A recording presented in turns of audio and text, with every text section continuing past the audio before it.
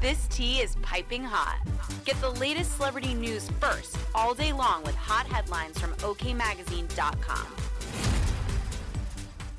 Could Prince Harry and Meghan Markle be a greater threat to the crown than Prince Andrew?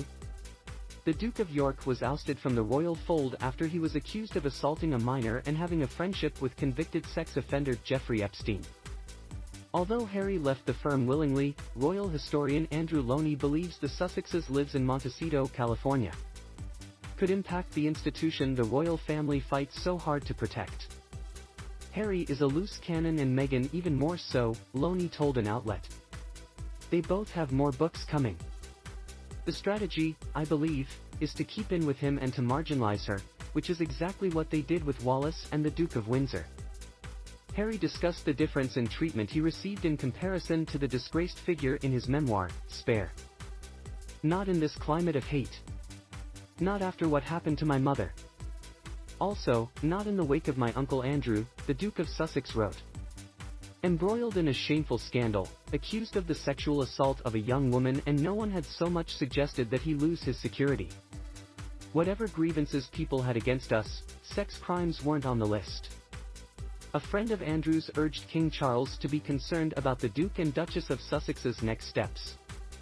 If you were Charles, would you rather have a problem that looks like Harry and Meghan or a problem that looks like Andrew? Andrew has taken his punishment, withdrawn from public life and done whatever has been asked of him, the insider explained. He knows he has damaged the monarchy. So have Harry and Meghan.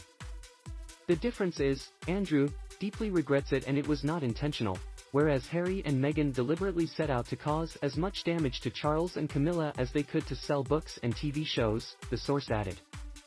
That's an entirely different matter. Disloyalty is far and away the #1 crime in that family. A source close to His Majesty claimed that his approach to Andrew will be indicative of how he will treat Harry. The extent to which the king has publicly made it clear Andrew is still part of the family has caught some people by surprise, the confidant revealed in an interview. But ultimately, he has the interests of the monarchy at heart, and that means a united family, whatever its problems. Hopefully, that message is getting through to Harry and Meghan. It's the oldest question in politics. Would you rather have the troublemakers inside the tent pissing out or outside the tent pissing in? Harry is very much outside the tent pissing in, and it's a problem. Andrew is inside the tent pissing out, and that suits Charles better, a Buckingham Palace staffer shared. Loney later applauded the Duke of York for his decision to avoid the press after his explosive BBC interview in 2019. Andrew has been loyal to a certain extent. He's made some implicit threats, and things have been floated about books and TV interviews, but ultimately he is a loyalist, the biographer revealed. Andrew is less of a problem than Harry. He may become more of a problem, especially when my book comes out, because I think there will be things in there that will rock the boat, he added. But he's not been rude about Camilla. He's not set out to destabilize the monarchy. He hasn't spilled secrets. Sources spoke to the Daily Beast.